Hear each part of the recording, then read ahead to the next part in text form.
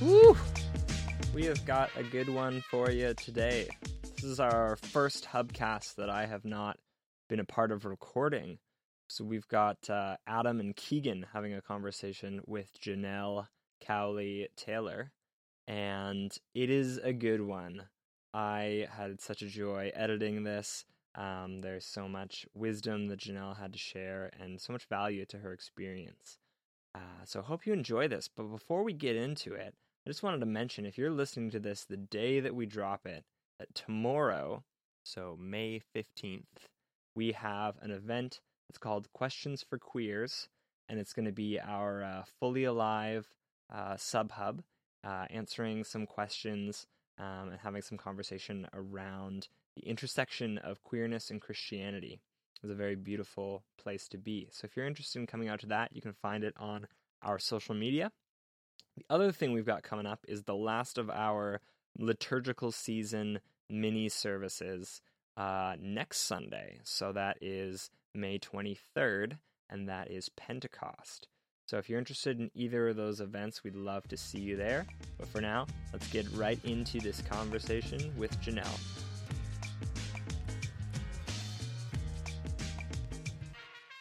Okay, welcome, everybody, to another episode of the Hubcast. We are having conversations with people in our community about where they're at in life and faith, and specifically how they've grown and changed. And I was actually listening to Justin Bieber on my drive into this morning. I had my Spotify hits of 2017 playlist. When you're feeling nostalgic, but not like super nostalgic, just for like the before COVID times. So that's 2017 hits for me. And as Justin Bieber, actually, I think this is a paraphrase, but there's that song. I think it's Cold Cold Water. He's like, everybody gets lost sometimes. That's how it rhymes. I'm messing it up now. We're not going to edit this. We're going to keep it real. What does he say? He's like, everybody gets lost. That's how we change and how we grow. I don't remember exactly what it is, but it's about changing and growing and missing the mark. And I'm going to tie that to times that we've been wrong. And so that's what we're talking about. We're such talking a about tortured connection. That was a tortured one, but I think we're not going to edit that. We're just going to keep it in. And maybe we'll have that. Maybe we'll have Tim put that as the outro song this time. We'll do 15 seconds to correct that. But we have Jan Cowley Taylor on with us. Is that how I've always seen it in print when you do the maiden name. Is it Nee? Sure. I don't know. Sometimes I put it in brackets. It's Nay because it's like I've never said it. Right? Okay. Like, and to say someone was born in the past tense in French, we'd say Nay. I was thinking it was like she is nay longer. Oh. Legally known, but what you said, what I said is dumb, so I think that makes way more sense. Yeah. How's it going, Jan? Good. Yeah. I'm tuning in from my apartment here in Hamilton, and it is like a hot day. It is a nice day out there. Yeah. I'm not able to enjoy it as much as I'd like to, because yesterday I pulled out my back while running. I pulled my shoulders. So I'm having this I want to go outside, but I'm can't move very well. So I'm definitely feeling feeling very weak in my humanness right now. Where I'm every time I move, I'm wow. Ooh. The flesh is so weak. It is sometimes. I mean, maybe I get points for running, but definitely feel like I did something weird to it, because I probably have terrible posture, especially sitting at my desk a lot. So yeah, that's where I'm at today. Yeah, that's true. This could be a year for people's posture really going, just all those hidden things of being inside that you don't even think about. I've never sat in my whole life. I've never sat in a desk chair as much as this year, and I think it's an okay chair, but I don't know. And with Zoom too, I find with Zoom on my laptop, I'm always leaning forward. I'm not sitting up square in the shoulders or anything. So yeah, it's true. Yeah, your physicality is going through a weird time. It really is. COVID. It is gorgeous out there, though. Highly recommend getting out. Yeah, so I might sit on my porch like an old woman because I can't move, and that's okay. Yeah. Nothing better than sitting on the stoop. There's something really special about it. Yeah. For all the young ones that get to ride their bike and say, yell at them to get off your grass. So healthy and fit. I would like that one day ago. Yeah, one day ago. My youth has passed me by so literally quickly. A day it could change in a day. Oh man, so good. Yeah, it is. We're sitting here in the middle of when we're recording this is we're getting to the middle of May, and it's getting warm out, which I was talking with Keegan this morning that it's nice to have some extra daylight hours, especially during stay-at-home time. But then at the same time, it's like I don't know, like so for my room doesn't have air conditioning, so there's also going to be a thing of where I'm like, whew, I don't know where I'm going to escape this year. Whereas like when I lived in downtown Toronto and I didn't have air conditioning, like I would go work at Starbucks just because it's like an air conditioned place. And now this year I'm like, although those places aren't going to let me just hang out there this summer. That is true. Yeah, that's really true.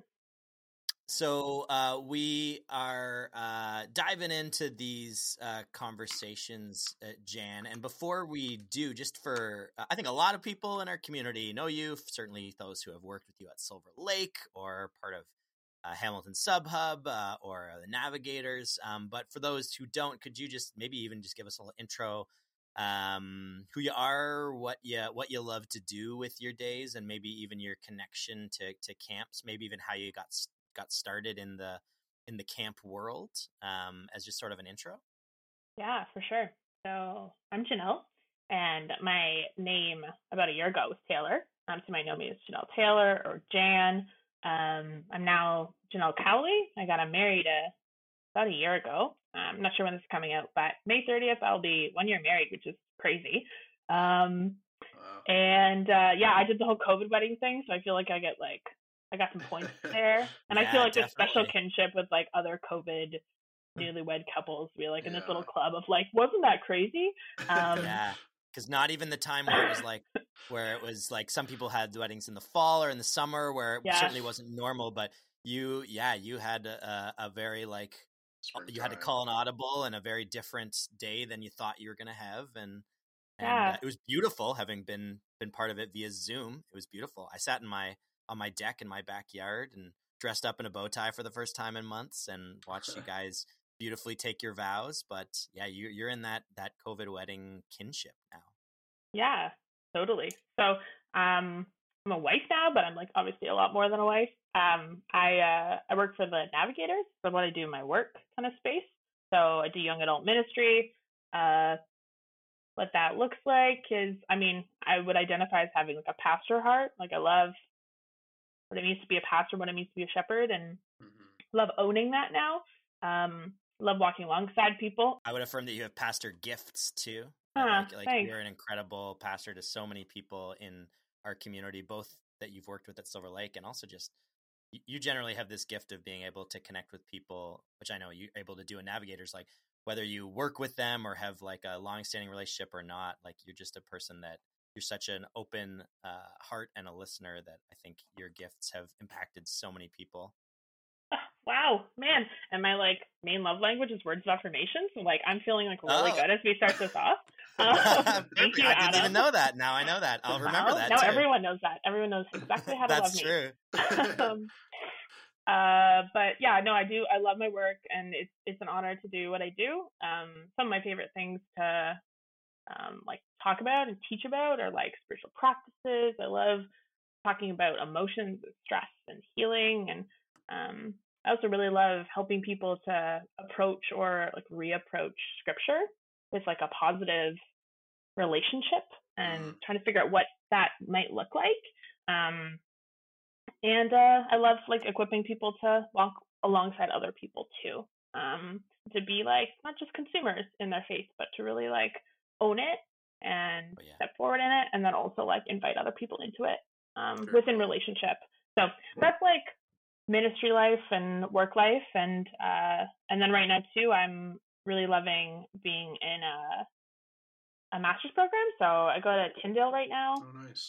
And I'm in the clinical counseling program, and it's a beautiful blend of two things I really want to learn more about, which is how to kind of counsel people well and how to understand some mental health pieces, and then also really wanting to understand theology and the Bible in a way that I want to sit at some feet of some people who know more than I do.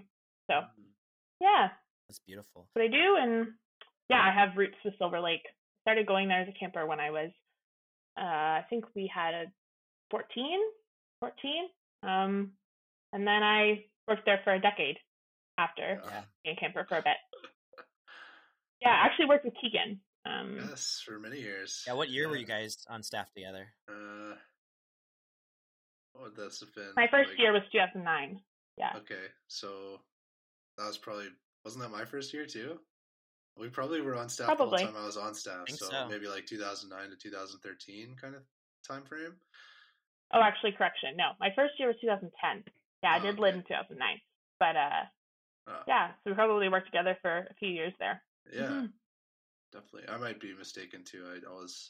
It's like looking back on camp now, it's its own little dimension. It's hard to like fit it into the way that I think of like the years of my life. So I don't know. Yeah, if it's a season. I don't know if those are correct years. You kind of go into a portal a little bit, for sure. Going way back. And you, just a shout out as well, you do incredible work alongside Rhonda and our friends at Calvary and with the Equip Ministry. Can you talk a little about, I just shout out and maybe plug some of the great mentorship stuff that has been going on there even this year? Yeah. This last spring we ran like a mentorship training program, and that is one way that for me I really want to pass on something that I've learned to do, which is like meet with people and talk about life and figure out what they want to move and grow in next with their faith.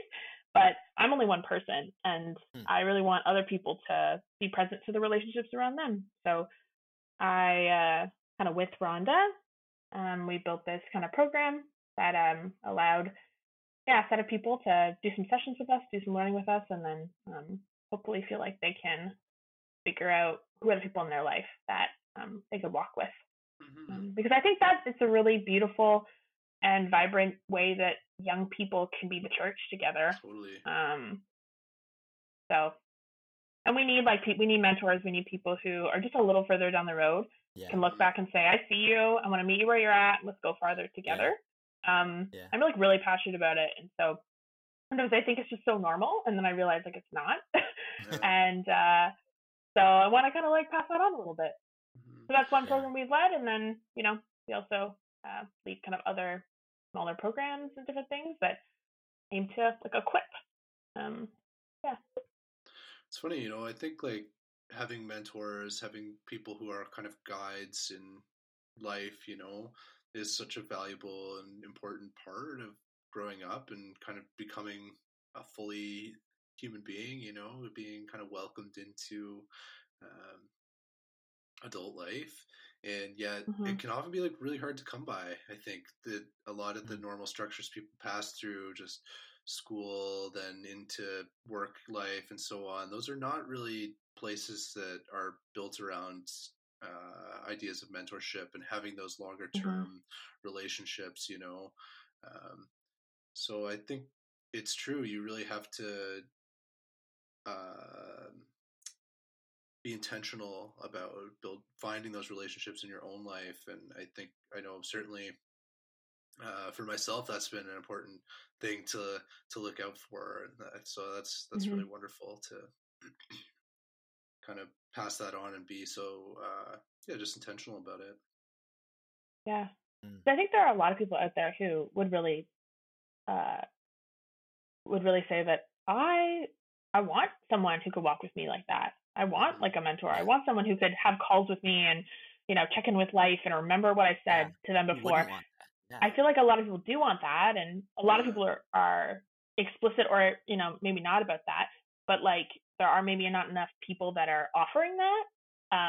So you ask the question, it's like, well, where do they come from? who are these people? It's like, it's you. It actually is you. It's actually you yourself are that. And so I really want people to know that you don't need to count yourself out and say, I don't know enough yet. I don't have it all figured out yet. Like, actually, it's actually your job to join in on that kind of movement. But just because you need guidance and so on doesn't mean you might not be that much further along that you can offer that to someone else as well. Like, having those kind of multiple tiers of that relationship, I think, is also important, that we're like passing it on between ourselves. So that's really cool. And I'm just also aware of how like you said, we have a lot of institutions and programs and systems set up in our society, but people and relationships and finding those for a mentor, it's not just a programmatic approach. Right, it's going to be knowing someone and investing and showing up for someone, and that's and to me that's just like it's such a key part of what discipleship in Jesus is, which is you're putting your body in a space to be there for someone. You're putting your time, your attention, your mental capacity to show up for someone, and I think that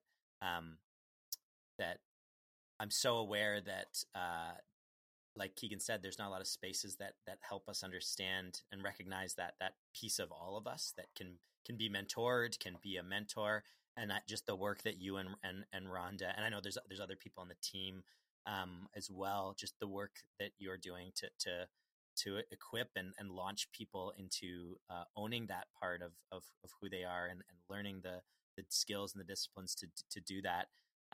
That's just gonna pay so many dividends down the road for the lives of who knows how many people, because of, if you have 10 people in this group this year and you had a few last year, and the mentors that they are to other people and so on and so forth.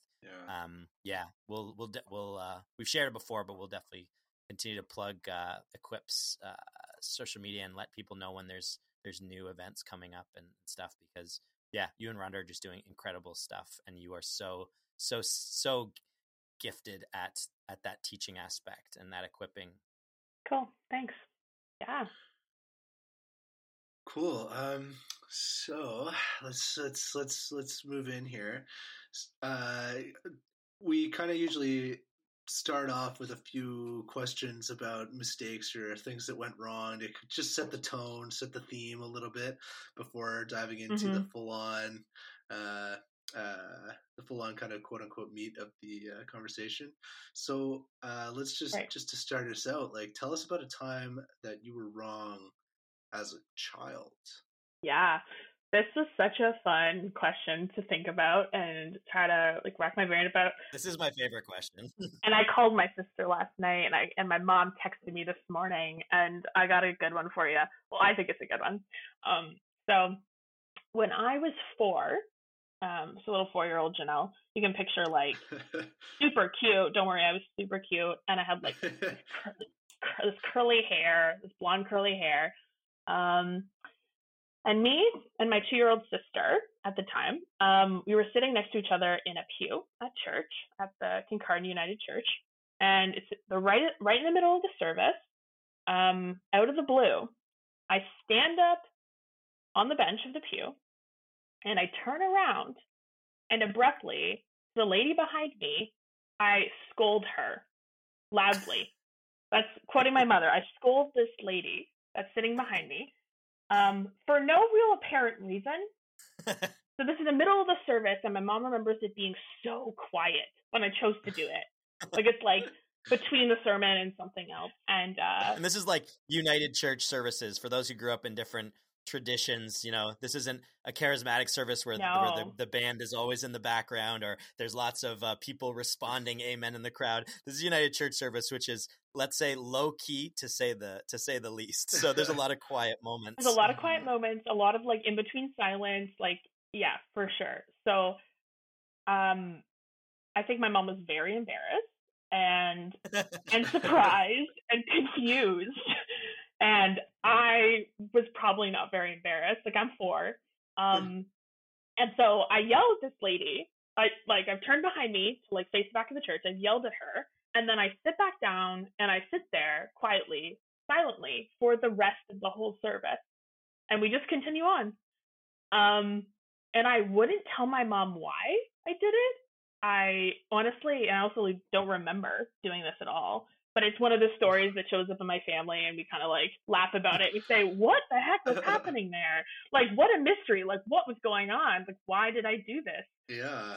Yeah, because I want to know like what you said, like to not, because to scold is usually, hey, stop talking or something like. So you just generally were like, you just said, "How dare you" or something, I guess, but wouldn't go into detail about why. Yeah, to say nothing about this poor woman's experience. She's like, "What have I done?" Like, yeah. So because I have no memory of it, and she doesn't know what I exactly said or whatever. It was just it was loud. It was I was scolding, and this 4-year-old to this like probably older lady, just at church, just minding her own business, probably.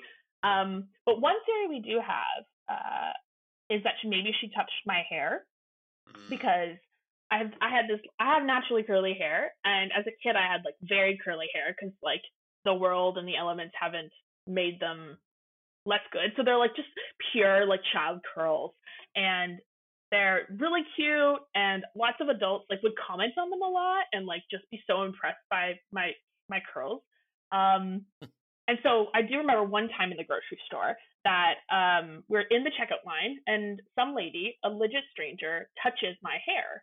Like I'm sitting in the part of the cart, you know, like I'm a little kid. I'm sitting in the cart waiting for my mom like to check things through, and some lady touches my curls because she obviously thinks they're just wonderful.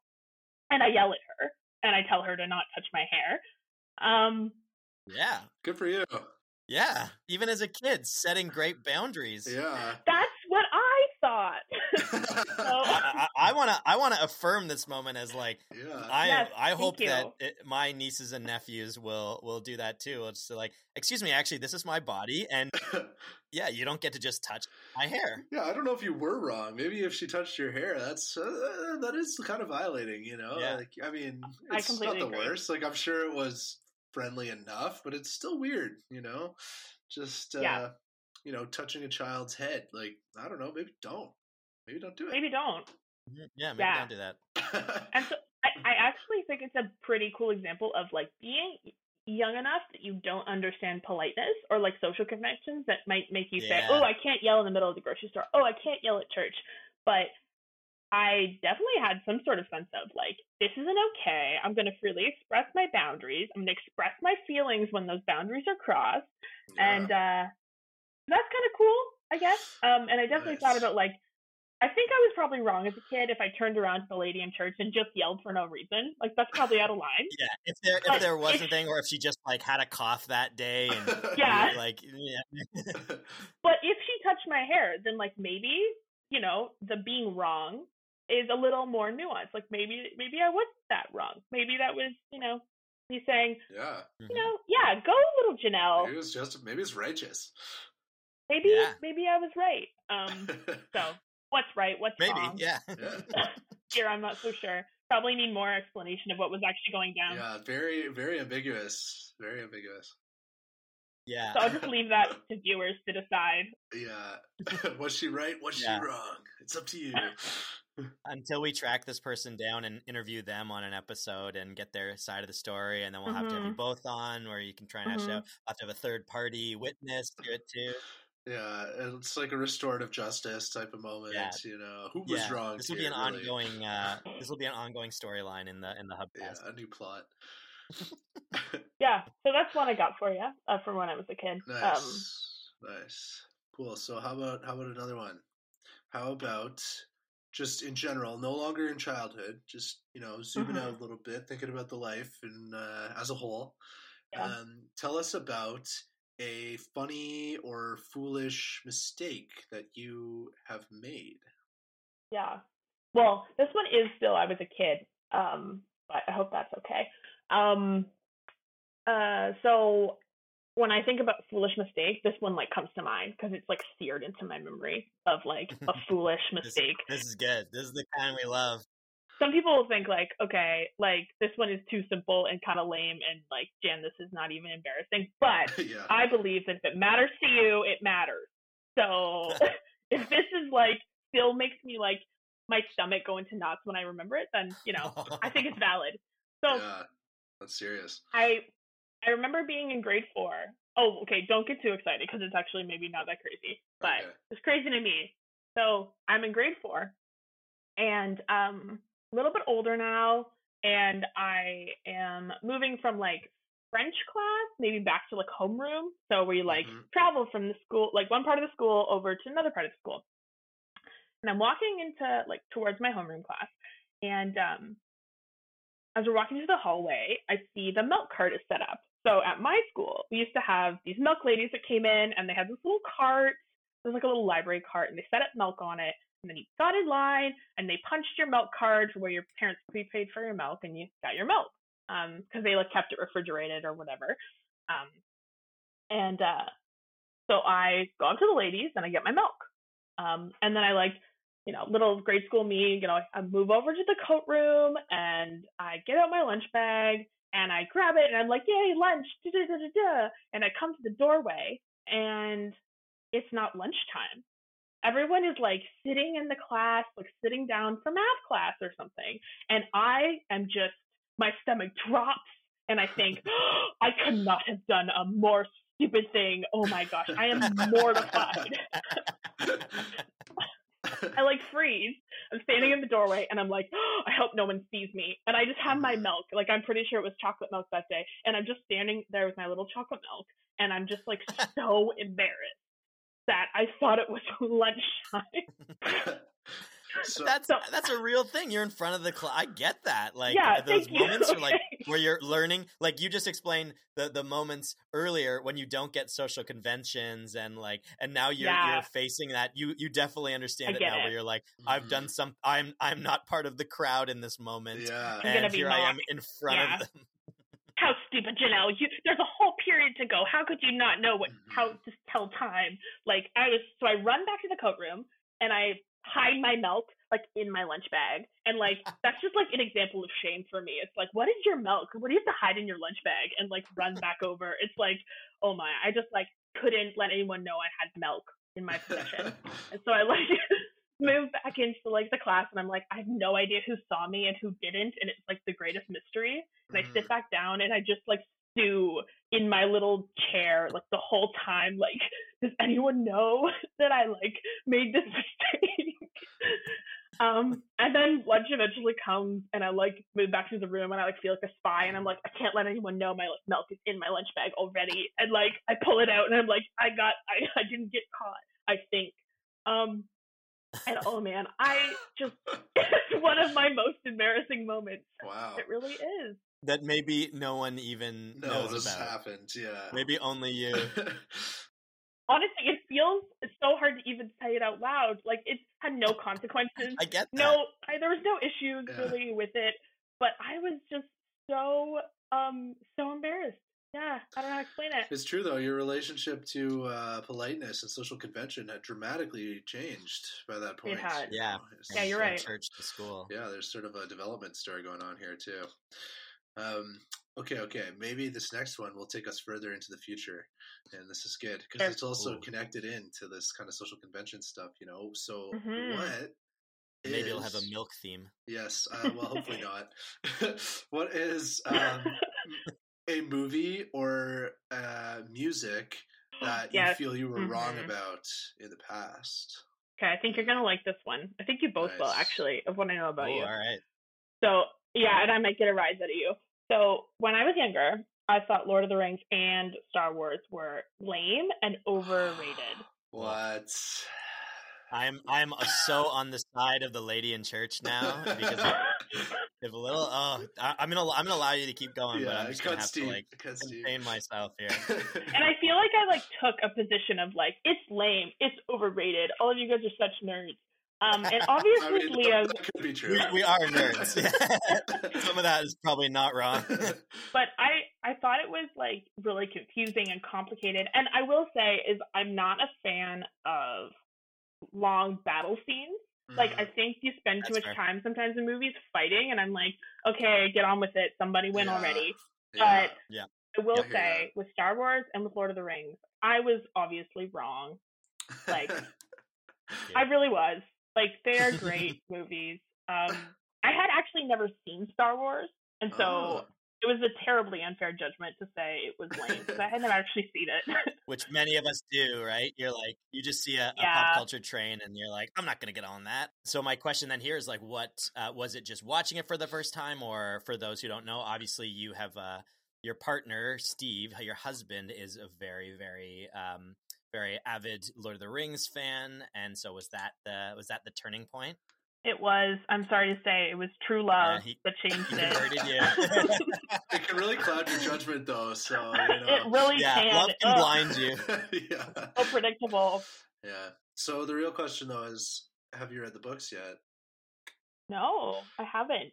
Oh, I haven't. Okay. Well, actually, I did read The Hobbit, or listen to the audiobook of an abridged version of The Hobbit, and I thought it was charming. Yeah, I really liked it.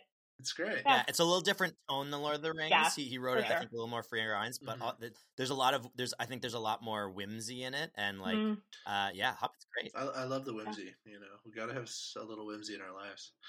We gotta, especially this year, man. You gotta have some whimsy going. You got to bring the whimsy back. Yeah, make life sense of whimsy wonder. Again, you know, these are important elements of life. Yeah.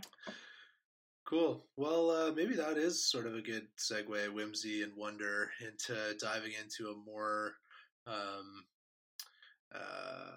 kind of religiously interesting question, or something a little bit deeper and that cuts a little closer to the heart, right? Totally. So our kind of core question here really is: what is something that you have been wrong about over the course of your life, specifically having to do with faith or with your spiritual experience? Yeah. So as I was reflecting on this question, I kind of landed on talking about how I've recently identified a clear conviction in myself about the place of women in the church, and believing in an equal place for women in leadership and in relationships. I think about this question and reflected on kind of the influences and experiences in my thinking on this, and kind of where I find myself now, and even kind of where I want to grow. And so I'm not sure it chart like drastic change in thinking, but I definitely think it's recent kind of discoveries have forced me to realize how that my thinking has shifted slightly, but also just the importance of knowing what you think and owning that, and kind of coming to a confident place on that. So part of, I think, my mistake is that I was avoiding it. Yeah.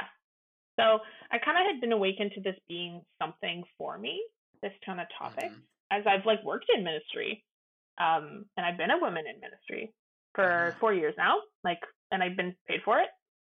And so from kind of time to time, I found myself in different situations. So like one time I found myself in a space where I was going to be leading and teaching, and I was made aware that someone may attend a gathering that didn't agree with women leading or teaching. And they didn't even end up coming in the end, but boy, did it affect my prep time. Like, took me twice as long to prep it, and I was filled with self-doubt, and I was filled with nerves, and then they didn't even come, and I realized, whoa, that, just even the threat of them being in the room, it made me feel like I wasn't good at what I did. Just because they could even be sending that off, I guess. I've also found myself interrupted by men, or been spoken over by others, and if kind of in a few ministry spaces, I've felt both how young I am and also how female I am. And there actually haven't been a huge amount of times where I've felt limited by my gender, but they are memorable, and they did mean something to me. And these are small, right? But maybe they're not. And I did see how they affected me, and they also opened my eyes to this being a thing. So I kind of put it on the back burner. And I put on the back burner the seeking and reflecting that I felt like I did need to do about this topic of women in ministry. And I really wanted to be able to articulate how I felt, what I believed, but couldn't clearly explain. And I wanted to figure out how to put to words what I actually did feel to be true. But because I hadn't really faced it and given it attention, I didn't like read the books or read the scriptures. Like I bought the books and like I knew kind of what the scriptures were, but I actually hadn't like spent time with it. Like I did other things with my time. And because I hadn't faced it, I didn't feel like I could actually talk to people about it. Like I couldn't have a real conversation with anybody about it. And so I think that was an interesting thing to identify. I think it's actually part of the way I was wrong, was the putting it off. And maybe I wasn't ready, and obviously it was a vulnerable thing, but yeah. So there was a bit of a tipping point for me when I found myself in a class this semester. So I'm at Tyndale Seminary, and it was like a biblical interpretation class. It was great. Really liked the prof, and it was over Zoom. And we end up talking just about like a method for investigating a passage. And the conversation gets sidetracked into the debate around the role of women in the church. Because people are coming from all these different places in this class, right? Different kinds of churches, different denominations, and people are talking about it now. So I'm on this Zoom call in the space of learning where I felt really comfortable before. And some voices then begin to express their questions, their opinions about this. And there's like a few women, but there's like one more outspoken male voice on it. And I found myself shutting down. I really did. So all these voices happened to be voices that were expressing some problem or concern or reluctance to being fully on board with women teaching freely, like in a head pastor role or something. And I know my face on the screen probably looked visibly different, like to the people at least who know how to read my face. Like I was like cold, like my face was tight, and like my jaw was probably locked. And is this Zoom? This is Zoom, yeah. Yeah, so as opposed to an environment where maybe you're in a classroom and everyone's facing one way, or you're in a circle, like Zoom is so weird because everyone's looking at everyone all the time.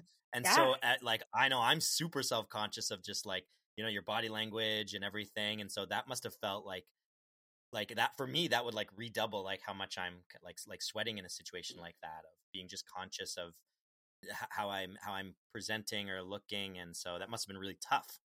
Yeah, and I remember I was reading the faces of the other women in the class.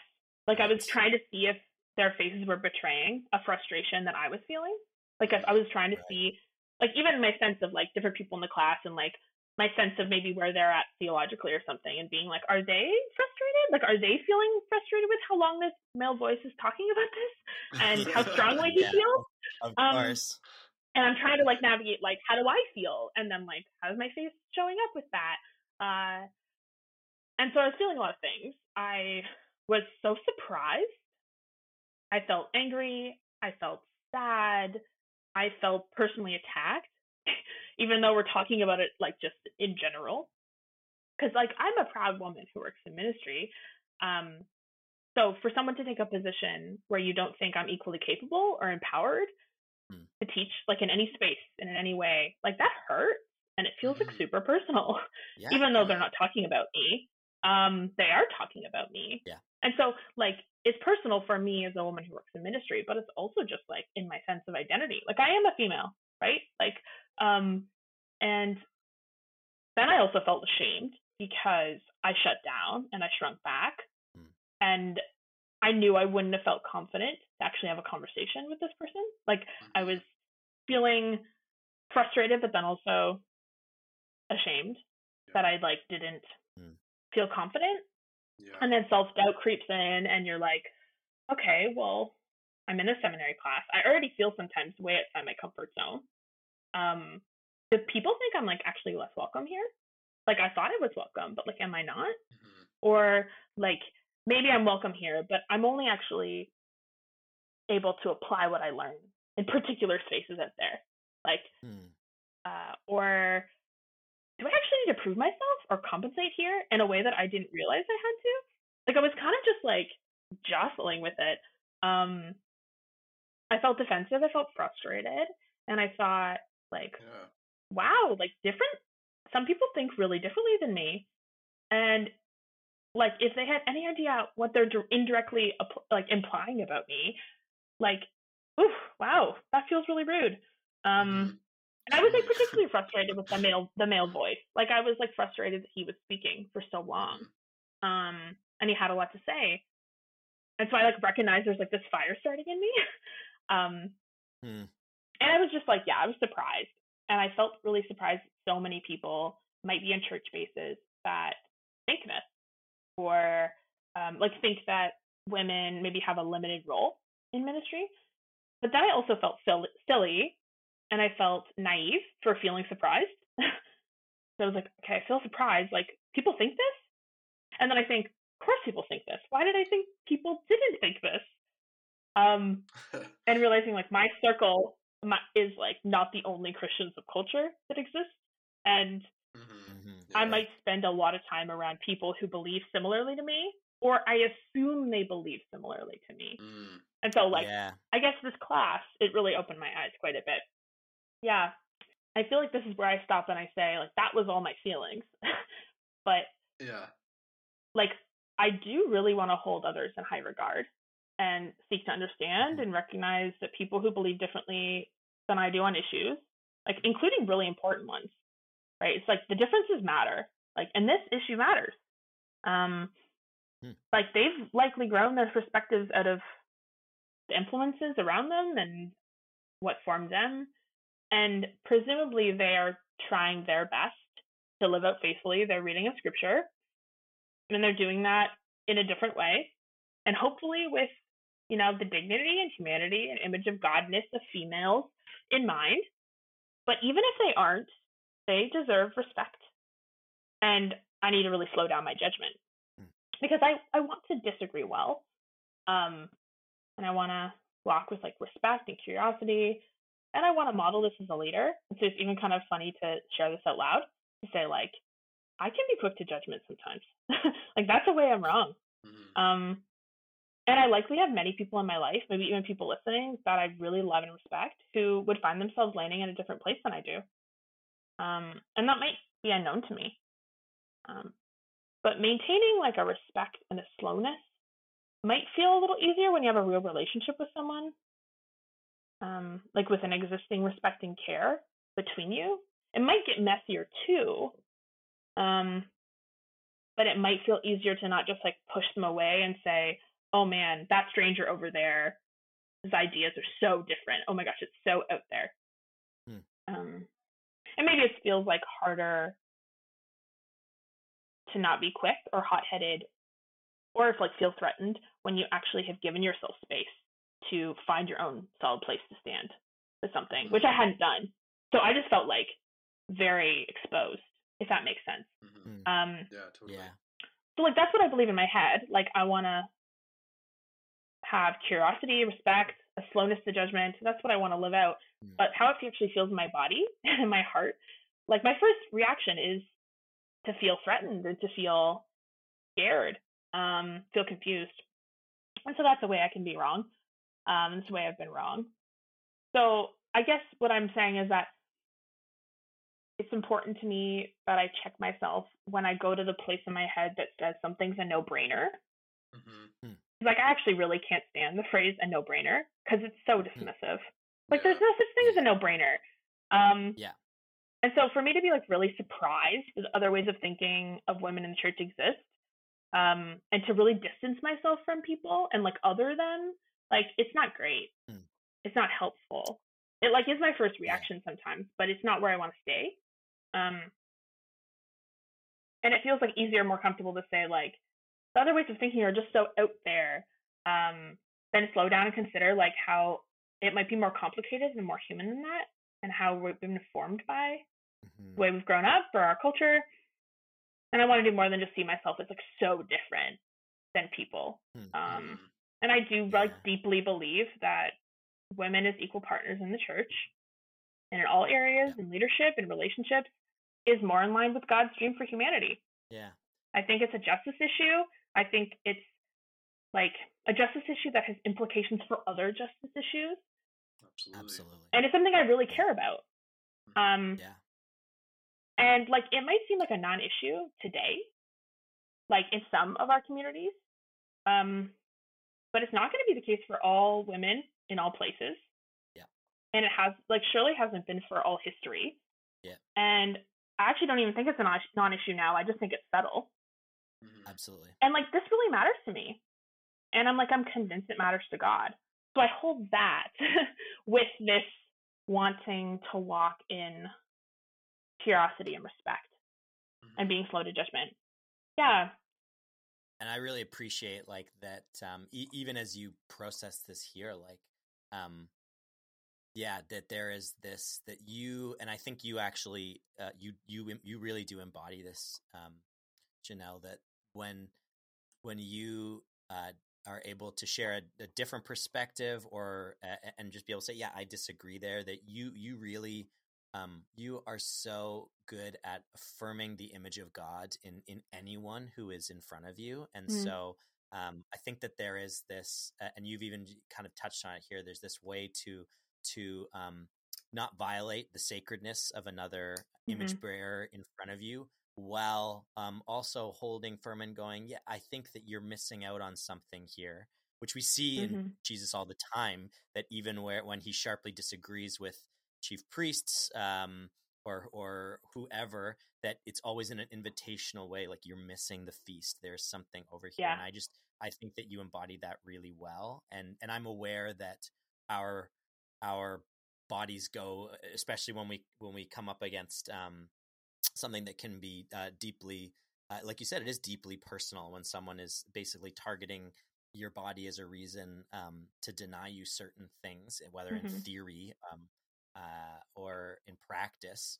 And so I'm just very aware that where our bodies go is where our bodies go. And those are like really important responses. And I think that you're, even as you detailed it right now, you've been someone who's helped teach me to understand how to listen to listen to my body and understand the deep connection there. You talked about that last year in the Equip live stream. And so so I want to like just hold that it's very understandable that a body would react that way when someone is going on and it's about you, and like you said, is it not personal, but really it is, because you're talking about me. And so it's so I think so many people could identify with saying we don't always in the moment react, and it's easy to look back in hindsight and go, oh, I wish I'd said this, or I wish I hadn't reacted that way. But our bodies are going to react in a way that helps us to cope and helps us pay attention to things, and so yeah, it's tough because like in both of the instances you identified where you had this experience, it's like this individual man. Perhaps there were others like in the group settings who had these feelings, but who particularly just like changed the tone so dramatically by essentially making you feel threatened. And I think you're right to feel that it's personal because, well, it's personal for you in a way that it's not for him, like his role and his place isn't in question. He's not being called into question fundamentally because of who he is. And like nothing you're going to say is going to do that, even, so, it's very, very charitable of you to take that position because it is a very serious, justice issue. I mean, some of the largest churches in the world continue not to ordain women. The Catholic Church, the Orthodox Church, like those don't ordain women at all, and it's only specific Protestant denominations that do. And so it's certainly not a settled question. There are still millions of people involved in churches that don't ordain women or respect their place in ministry at all. And I think that it's so hard to have those conversations when for some people it is personal and it is an attack on your bodily autonomy, in an important sense. And then for others, they can be, oh, well, they're able to kind of be above the fray. And it's very charitable of you to think that they're arguing from a position of good faith. And that's one thing that I often question in these sorts of debates. And maybe I should learn this humility and charity from you, because I often doubt that people engage on some of these issues in good faith. And yeah. So it's a very thoughtful approach that you take. Yeah, I think it's mostly like I'm still processing and I'm still trying to figure that out. I think the main thing for me is that if I start from a place of believing it's not good faith, like that's not a good place for me to begin.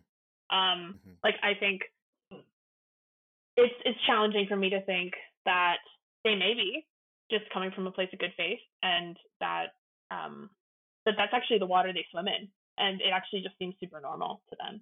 And so that's helpful for me to start from. But I also know that like people benefit from things staying the same. People in power. And so like it's not neutral. Definitely not saying it's neutral. I'm definitely not saying power is not at play, but I just know it's not even healthy for me as a person to start from the place of assuming ill intent, while also not denying the non-neutrality and the power that's at play, because I'm feeling it. Yeah. And that's such a hard tension to hold. And I just want to again affirm, like I think you hold that really well, where it's not just a simple we agree to disagree and have different perspectives, and maybe you're a little right, maybe I'm a little right. And I think that's especially in our culture and in our country, that's where a lot of people end up landing, is like trying to always find like the middle ground when what we know is from history and from in practice is that the middle ground upholds the status quo, and it's particularly on when it comes to issues of justice. And like you said, this is an issue that then connects and pours into so many other issues. To be able to go, I want to affirm the image of God in you, and not assume ill intent, while also being firm and grounded and confident in my trust that you have every that you are, the Holy Spirit is accessible to you and imparts any gifts on you that it would on someone else, whatever gender they are. So to be able to hold those things together, and we're all in process. So to also be able to look back and go, yeah, like who could have expected that right away, and as you began that journey, you would have known how to articulate it, and or known or felt the ability in your body to speak in some of those situations. I think it's so understandable that that's part of, we see God working in process right from Genesis, and leading God's people along, and Jesus bringing God's people and opening up the church in a new way. So to be in process and to grow, I think is a really good and holy thing. Yeah. And it's interesting, Adam, you're talking about how our bodies maybe reacting or like telling us something. And so I definitely felt that. And I think I have learned that, well, I need to backtrack that, like, I found that the topic came up in class the second time, and then I felt it again. And then I talked to Steve about it and realized that whenever I talked about it, I got really worked up. And I felt like restless and vulnerable and fiery, and it like was getting a rise out of me. And so I've like learned that like when we have a big reaction, like we gotta dig deeper. Like that might be a place where God is trying to break through. Like it's not maybe bad. Like it actually is just significant. But I wanted to avoid digging deeper because it felt vulnerable, right? Like it felt risky to ask, like, what if I find that I can't reconcile certain things? Like, what if the meaningful work and calling I feel as a woman in ministry is challenged by this? Like, I don't actually want to look at it in the eye. Like, what if, and also just like, what if on a simple level, like, I want to avoid discomfort? Like, what if I actually, to do this well, I need to listen to voices that I'm uncomfortable listening to? Like, I have to listen to the arguments of, like other readings of particular scripture passages. And when I like hear the way that they see that passage, I actually get a little sick in my stomach sometimes. And like, I actually have to do that. Can I trust God as he wants to like walk with me into a new area and show me some new things. So like the best thing that helped me take a positive step forward and actually like put in the work a little bit happened like last month. So I had an opportunity to have like a really meaningful and mature dialogue with kind of a few other Christians and like really dig into the topic. And this was brought by gentle encouragement from my husband, who reflected back to me, "You've said a few times that you really want to dig in, you really want to read and think, and this might be a good opportunity to do that." And he was right. So we spent like a whole afternoon. We have like these two desks that like face each other. It's like really cute. And we spent a whole afternoon like reading and discussing, and individually and together we were digging in, and we looked at the scripture passages that are often used to describe or to debate, like should women lead in the church or not.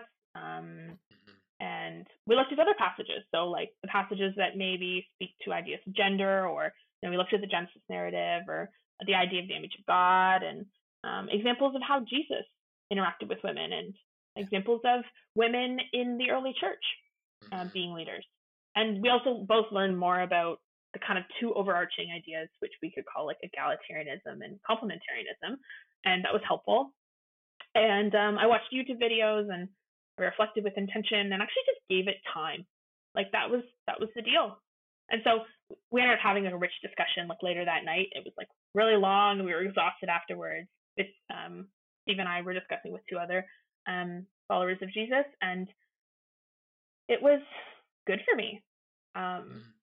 It really helped me to like fully show up to the topic, because I had like put the work in earlier in that day to just sit with it myself, right, and with someone I trust. And then I got to talk about it with some other people, and it meant that I could like locate myself in a larger conversation that I knew people were having, but I hadn't really joined in. And I was brave in a vulnerable area. That's always a good step. And I like give myself the time to like think on and step into something I really care about, but like I wasn't willing to look in the eye. And I found myself be able to bring like my deep heart convictions, which I felt like were really secure, but I didn't know how to like explain it.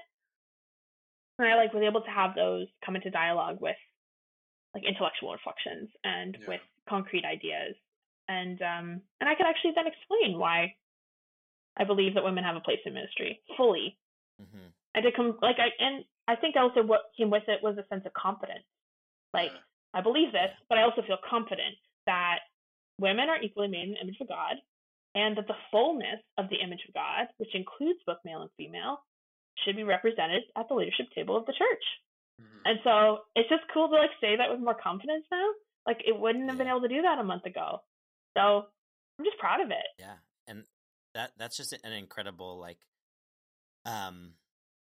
leaning in that you engage in it. And I'm so aware that, especially as we talked about people in process, like you said, probably you wouldn't have been ready for that, or and that would be okay, and that there's lots of people probably listening who are struggling with the issues, or deconstructing certain things, or growing, or changing, or even like you said, maybe even just kind of solidifying things that they've always felt in their spirit. I love that you use the word like there's like a fieriness in me a couple of times, and as we're here approaching Pentecost, how many times Holy Spirit is depicted as flames, and we talk about refiner's fire. And so the idea that when I hear that, I just think of the fieriness of this is this can be Holy Spirit in us, just trying to go like, come with me, dig in, go to a place that might be a little uncomfortable, but knowing that you're so gifted and self-aware, and like you said, knowing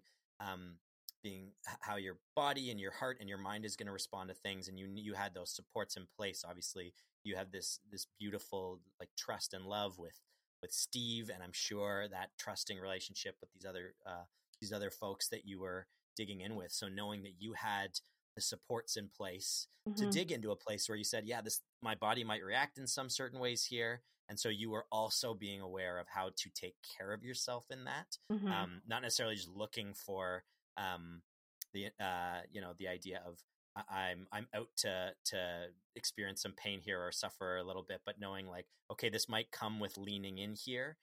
But you had these really important supports in place, and relationships with people who you knew would be walking alongside you. I just think that's just a great, there's no blueprint. Everyone's journey is different, but I think that's a great example of how people can dig in when they're wrestling and leaning into these things, these hard issues and complex issues. Yeah, I was blessed by having a safe space to do that in, right? And having like a person who I've been able to be honest about things before with, and then to reflect back to me, not new things. Like Steve wasn't telling me what to do. He was just saying, I've heard you say a few times, do you think that this is a good opportunity to do that? Like, yes, that's what we can do for each other. Beautiful. Yeah. And it is inspiring too, because it's like going forward now, like, wow, I can enter into these kinds of spaces where I can be made to feel really like vulnerable and even hurt by the things that other people think and say. And it might not have the same impact on them, but if I'm going to move in that space in a way that I have confidence, then I need to put in the work to understand my own thinking and to kind of really like learn my own heart on this issue. And that, that'll strengthen me, right? It's like training for the race or whatever in a way, so it's like now now moving through those spaces, you're carrying that much more confidence. I think like there's actually something good to learn there for, at least I'll speak for myself, but like, I think for a lot of folks, where it's like, oftentimes when something seems really hard or really like, self-evident such that you want to dismiss it, but then you are moving through spaces where that comes up and it impacts you negatively, then, maybe that is a demonstration that, okay, it's time to, put in the work. It's time to learn about this stuff in a serious way, such that when this situation happens again, like I'm ready for it, and I know where I stand, and I can bring that confidence, and in doing that, kind of create that kingdom space, like, generate this sense of like justice that is my conviction. And like, if I have these convictions, but I'm not able to live them, then I feel this tension, I feel this anxiety about it. And, it is really difficult in spaces like where there are these power imbalances, which are really obvious. That makes it all that much harder, to walk in there and say, oh, I hold these convictions that, this is a grave injustice. But because of this power imbalance, I need to work even harder to like articulate that, to push that forward, and to kind of open that space up a little bit, so I think that is really, just really cool, and like a wonderful approach that, there's some reflectiveness and like thoughtfulness there that I think we can all learn something from when we have these similar kind of reactions. Yeah. And as I was thinking about this topic too, I thought about where I was at when I was younger, or like when I was new to faith. And so I think that like I am a lot more confident. I have a sense of how I can learn and grow in my faith. But it is interesting to think of, where was I at with this issue when I was 16, when I was new to faith in those first few years? And I don't think that, like I said before, like I don't think that I have fundamentally changed my view. Like I think I always would have identified with something like an egalitarian view, but I didn't know it and I didn't really own it. One thing I did remember is that when I was new to faith and I was like really hungry for guidance in like how to live it out, I found myself with some books on my shelves and some blogs that I would read and stuff that talked about being a Christian woman, or about relationships, or about books targeted to women that would have, at least for a season, had a subtle influence on my view in maybe more of a complementarian direction. And I think the key is that at the time, I don't think I even recognized that these books might be rooted in ideas that would be different than other ideas. Like I just didn't know they were different. And I talked about swimming in the water before. Yeah. And so that thing where you're just not aware that, hey, maybe this is just one view and not all view. All views, exactly. So I think that was something I like learned too. And learning that like I may have these Christian authors like on my shelves, But they might actually disagree with each other. They actually might represent fundamentally different positions. Maybe not explicitly, but the way that they talk about what it means to be a woman in the church, it could come through. And it actually maybe probably wasn't what God was doing in my life then, right? Like he was doing other things. And so it wasn't at the forefront of my mind maybe, but it's interesting to look back and say, you know, I was in a space I was just absorbing a lot of voices, and I was also really impressionable, and that mattered. Yeah. And I also just thought they were kind of saying all the same thing. And I think if I was to read them today, there would be things I would more clearly disagree with, and like some language around like biblical femininity that wouldn't sit right with me anymore. Kind of now that I've done more personal kind of discovery and have located myself a bit. There's actually one book that I had in an old stack, like in my parents' house recently when I was like bringing stuff back and stuff, and I got rid of one of the books. I was like, no, I don't want that one anymore. And I didn't reread it. I just had a sense it wasn't what I believed anymore.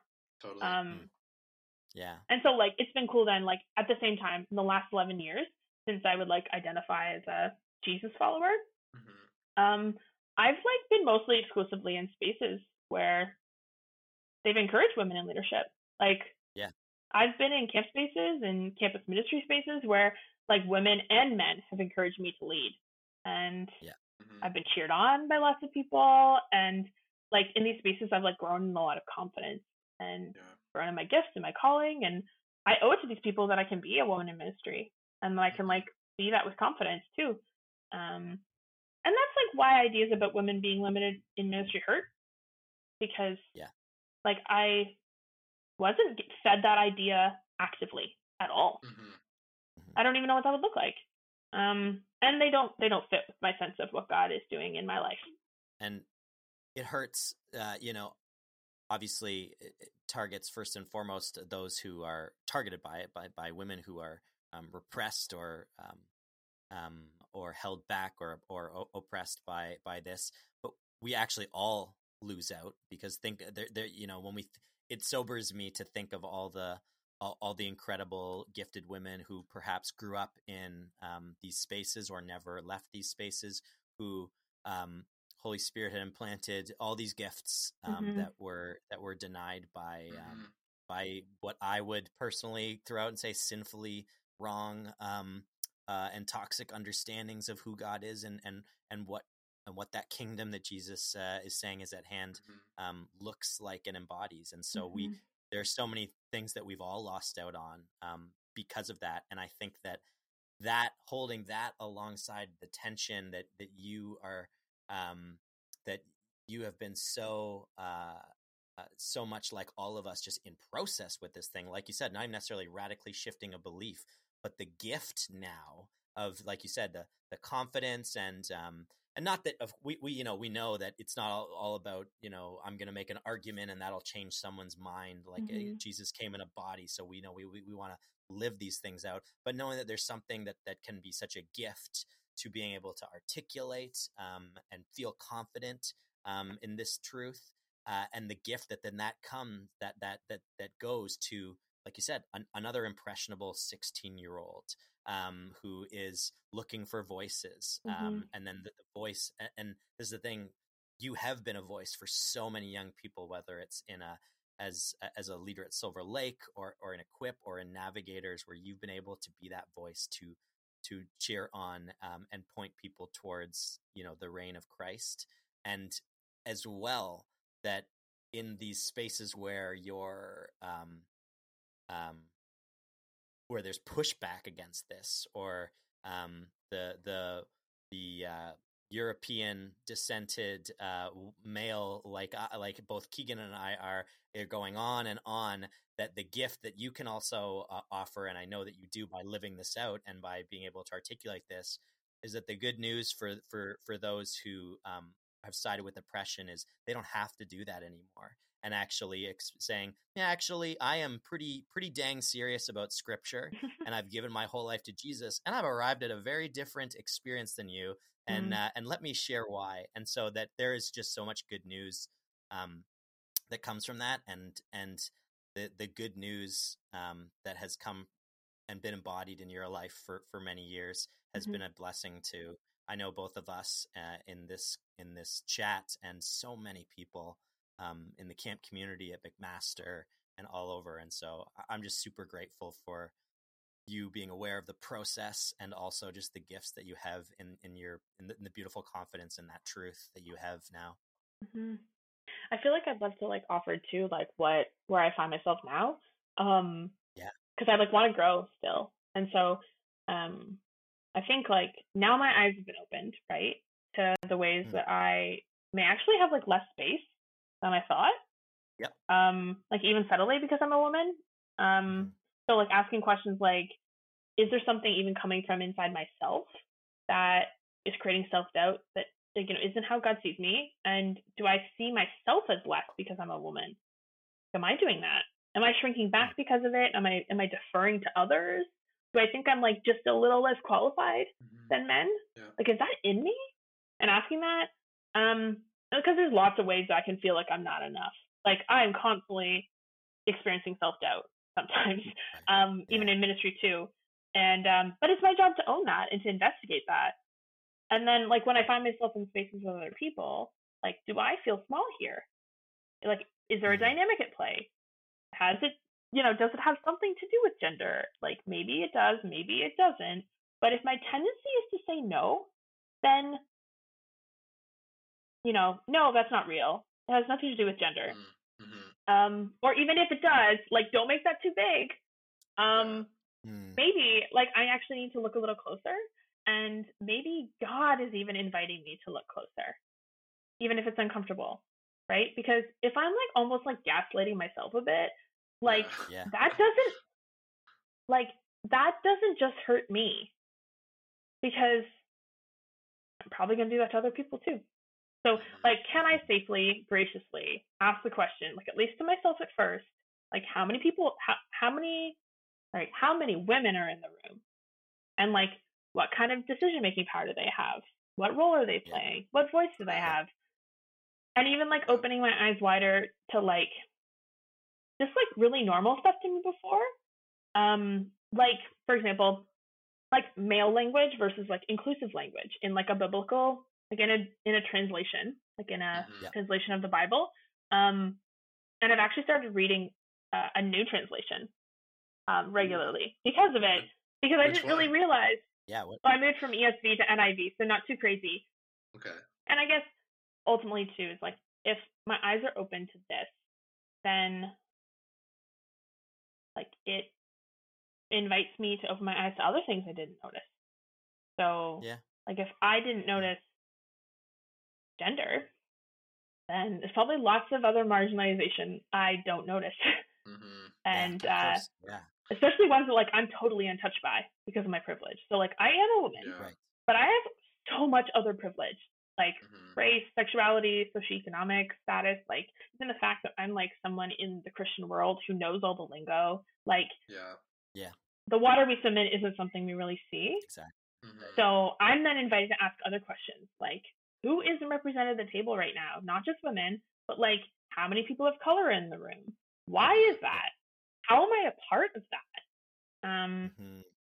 So like this is where I say like, Lord, forgive me for my view being so small, and like how I do not clearly or entirely see his dream for humanity. And like forgive me for how I dismiss myself, and because of that I'm dismissing others, and I can dismiss people who are marginalized, and I also can dismiss people who disagree with me. And so like I need God to show me a better way. So that's kind of where I am now. And my last piece is that like for Lent, my practice was to read something each day that helped me learn about some kind of marginalization or some kind of issue that I'm not touched by, and try to put myself in the shoes of some different people. Cool. And like this was important for me because I want that to be part of my spiritual formation too. I want that to be part of my practice. I'm trying to step into that a little bit, open my eyes to all of those other things I don't see. That's what an incredible Lent practice too. I feel like there's, especially in those pieces you just mentioned, there's a lot of great tangible things that those who are on this journey, or again, maybe slightly in an earlier place on this journey, can hold on to and can sink their teeth into. So, man, what a beautiful reflection on this journey that you've been on, and where you're at, and where you also continue to see yourself being able to grow. I just can't say enough about how much that reflects Christ to me, how much it feels very Holy Spirit charged. And like you even said, these moments of these ways that there is this non-toxic way to confess as well, and go, hey, I'm complicit in some of this stuff. And there can be good news for me in that too, when I own it and know it and seek to repent. And so, that was beautiful. That was beautiful, Janelle.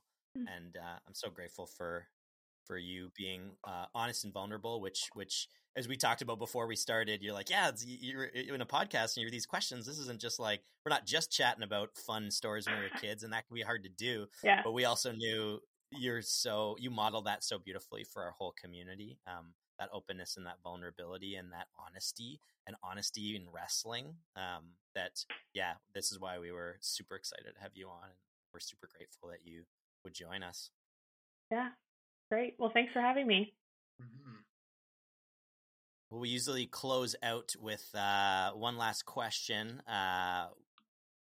What is your perfect day off? Yeah. I want to be on the beach. I want it to be hot. I probably want to be off the grid. Ooh. So, like, I don't want to be, like, not physically, maybe. Like, I want to be on the King Card Beach. Like, that's where I want to be. But Right. I, don't want anyone to know I'm there. And I want, maybe one person. But, I was gonna say, does Steve know you're there, or have you wandered off? Steve can come, but, just Steve. Okay, Steve can come. And, I want to be kind of unreachable. Like, I'll probably be away from my phone, away from my email, away from my social media and stuff, and probably be reading. Like, I just want to be on the beach, like, maybe string up my hammock, because I, could spend all day in that, too. But, Ooh, a hammock. that would be the key things. Doesn't have to be too complicated. Yeah. That sounds great. That sounds, I want that right now, especially because it's a warm day.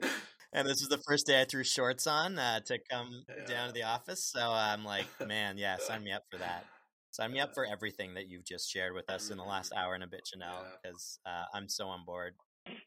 Awesome. Yeah, so super cool stuff. Thank you so much for kind of joining us today, sharing your insights.